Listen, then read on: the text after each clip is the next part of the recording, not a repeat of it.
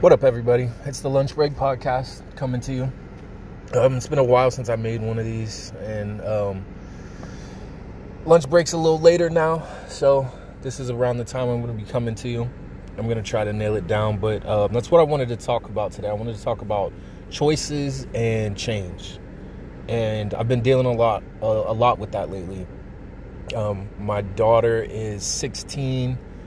She'll be 17 here in a few months, and she's dealing with colleges. She's dealing with I see the stress of, that big choice that she's going to have to make here soon. And also that she's going to have to make the choice to leave the nest. But she's really starting to stress out about the choice. And I see the weight of it, because when you really think about it, the college you choose is going to bring different experiences.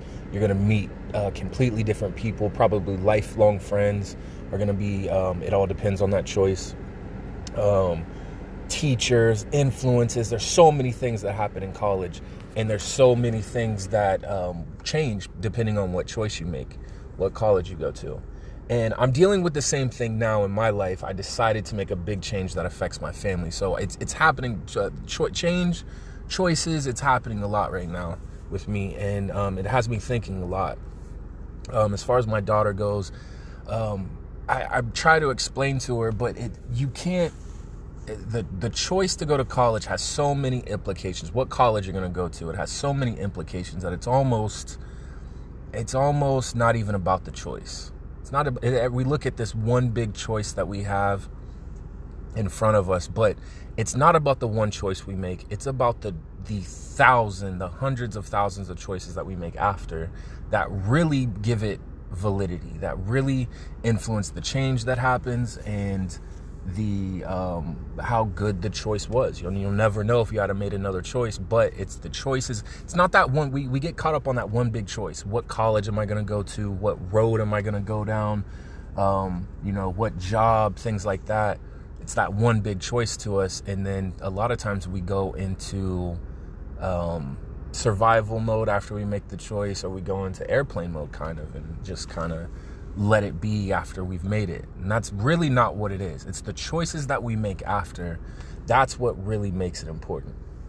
I'll give you an example. So I just made a choice to switch jobs, and the time that I'm working, the decision that I made, it changed the dynamic of our family.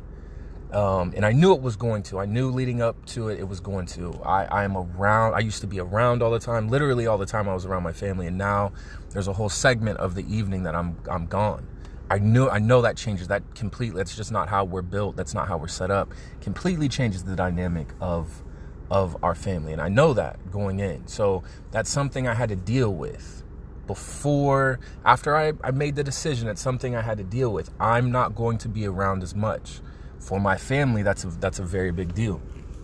So I made the choice, and began looking at the consequences. I'm not going to be around. It's going to affect my family in a certain way. It's going to affect my time with them. It's going to affect their routines throughout the day. All of these things, because that's my job. I need to know what's going to happen so I can kind of prepare for it. So after I got that all out of the way and dealt with all of that within myself, now it's time to decide who I'm going to be afterwards. Now it's time to decide what the next steps are going to be. And that's what I'm talking to you about today. It's where the real beautiful part of life comes, that when change happens, the choices you have after affect so much. So, like I said, I'm going to be gone for a big segment of the evening during the weekdays, which normally, before that, I'm home all the time. So if you need me, I'm there. Everyone had access to me all the time. Probably too much, honestly. So I'm looking at that dynamic, and I have some decisions to make, because if I continue, like I said, I'm home all the time, and after a while, you begin to take that for granted. They took me for granted being home. I took it for granted being home.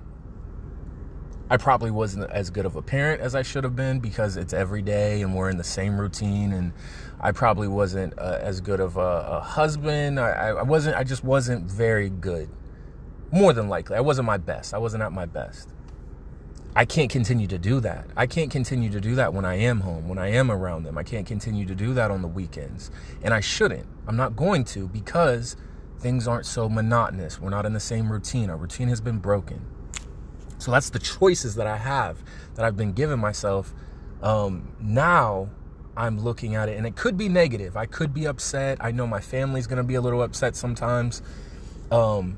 It could turn into a negative thing. I'm choosing for this change not to turn into a negative thing, and this is how.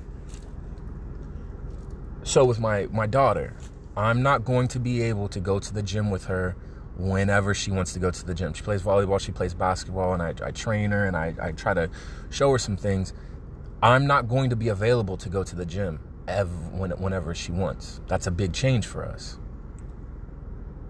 But that opens multiple other doors. That means on a Saturday and a Sunday, I can give her 3 hours a day.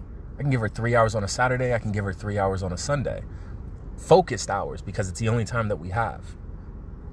Also, it gives her time. Now she can go to the gym by herself and figure some things out. She's getting older now. She's been doing this for a few years.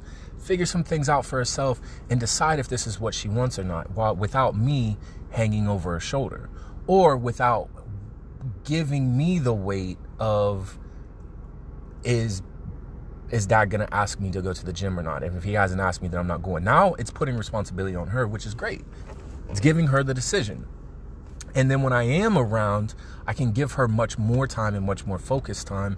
And as we're there, because a lot of times we'll battle in the gym, we'll go through our stages, there's not going to be as much battling between us because we both know there's not as much time.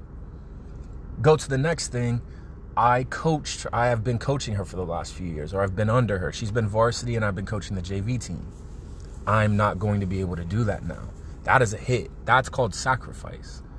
That is probably the toughest thing in this whole situation. Not being able to coach that team hurts. I had to make a sacrifice, but this is what was best for my family, so I did. I'm not going to be around now. I'm not going to be around during her games. I'm not going to be in her ear during practice. Again, there's some negative to that. She likes me being there, but she does not need me there anymore. I've been there for a few years. It's time for her to spread her wings and have some time away from the structure, having dad at practice, having dad at every game, all of those things. I'll be able to see her games, and everything becomes more special now. If I allow it to be, if I choose for it to be, I'll only really be able to make her Saturday games. I'll have to watch her games online. But those Saturday games are going to be precious to me and to her, if we make that choice. So another thing is I have my son and I have my wife, and the way our dynamic is set up, we spend all of our time around each other. Now that's not going to be able to happen. So what does that mean? That means when I do have my son during the day, I've been doing this for about a week now. I am way more focused because I don't have an infinite amount of time with him. I never did, but it felt like it. So I was taking it for granted. Now I have a short amount of time with him, and I cherish it, and we spend our time together, and he's happier because of it. When I come home, I know that my wife has to go to bed soon so she can go to work.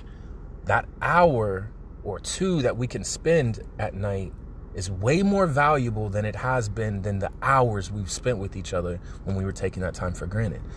I am choosing to be a more attentive person in the spaces between working and the separation that we have. It's making me better. The change, I'm choosing for the change to make me better.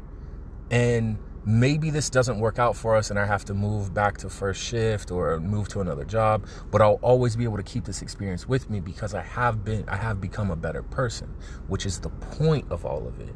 I realized I took that time for granted. I realized I had been taken for granted. And we got into a monotonous airplane mode, type of situation, which this time has allowed me to point that out, because I made the choice to find the good in this, the good in the change. The last thing that I did, that I'm choosing to do, knowing that my family is not going to understand this positiveness, knowing that I am the reason that it's changing. So when someone else brings change into your life, it's a little bit harder to deal with when it's not your choice. I'm dealing with it. So it's my job to have the energy. It's my job to have the positiveness. It's my job to give them more so that they can fit, so that that balance can tilt back up. When I come home and maybe my daughter hasn't seen me for a few days because of our schedules shift, give her a big hug so that she can feel something. And that might be better than me being there all the time and giving not too much at all. Do you understand? My wife, she's going to need a ton of energy, which I'm going to have to give. And in those moments when she's home alone or at night when she would like me to be there, I'm not going to be able to fill that gap right now. But what I can do is when I am there on the weekends, late at night, when I am there, I can make them feel something that they haven't felt for a while. Same with my son. And if I do that, I feel like that balances the change that I brought upon them. Now they have to decide to choose to receive it that way, and they have to do their own thing, and that's fine. All I'm telling you is no matter what, because on paper this change could be possibly catastrophic for our family, but it's not going to be, because I chose to see the good in it, and I chose to roll with the good in it, and I chose to be the best version of me possible. And that's the beautiful thing about this. No matter what you choose, no matter what college you choose, job, whatever path you choose to take in life, if that's the only choice that you care about, if you were going to flunk college anyway, it doesn't matter what college you chose. You have to choose to do that homework. You have to choose to go out and meet people and do the things and choose to go find the things that you want. And that's what makes that big choice. That's what validates that choice. That's the point. It's not the big choice that you make. It's the hundreds of thousands of choices you make after that are the most important. And in planning for change, yes, I'm not telling you to be positive all the time. There are going to be moments where you have to review what's coming and you have to understand what's coming. I'm talking about afterwards. After you've made that change, after you reviewed what could possibly be coming to you that's negative, then it's time to decide how you're going to make it all positive, or the best version of the positivity that you can bring into your life from this choice, because there's a reason you're making it. That's all I have for you today, at the end of the lunch break. I'll see you guys tomorrow.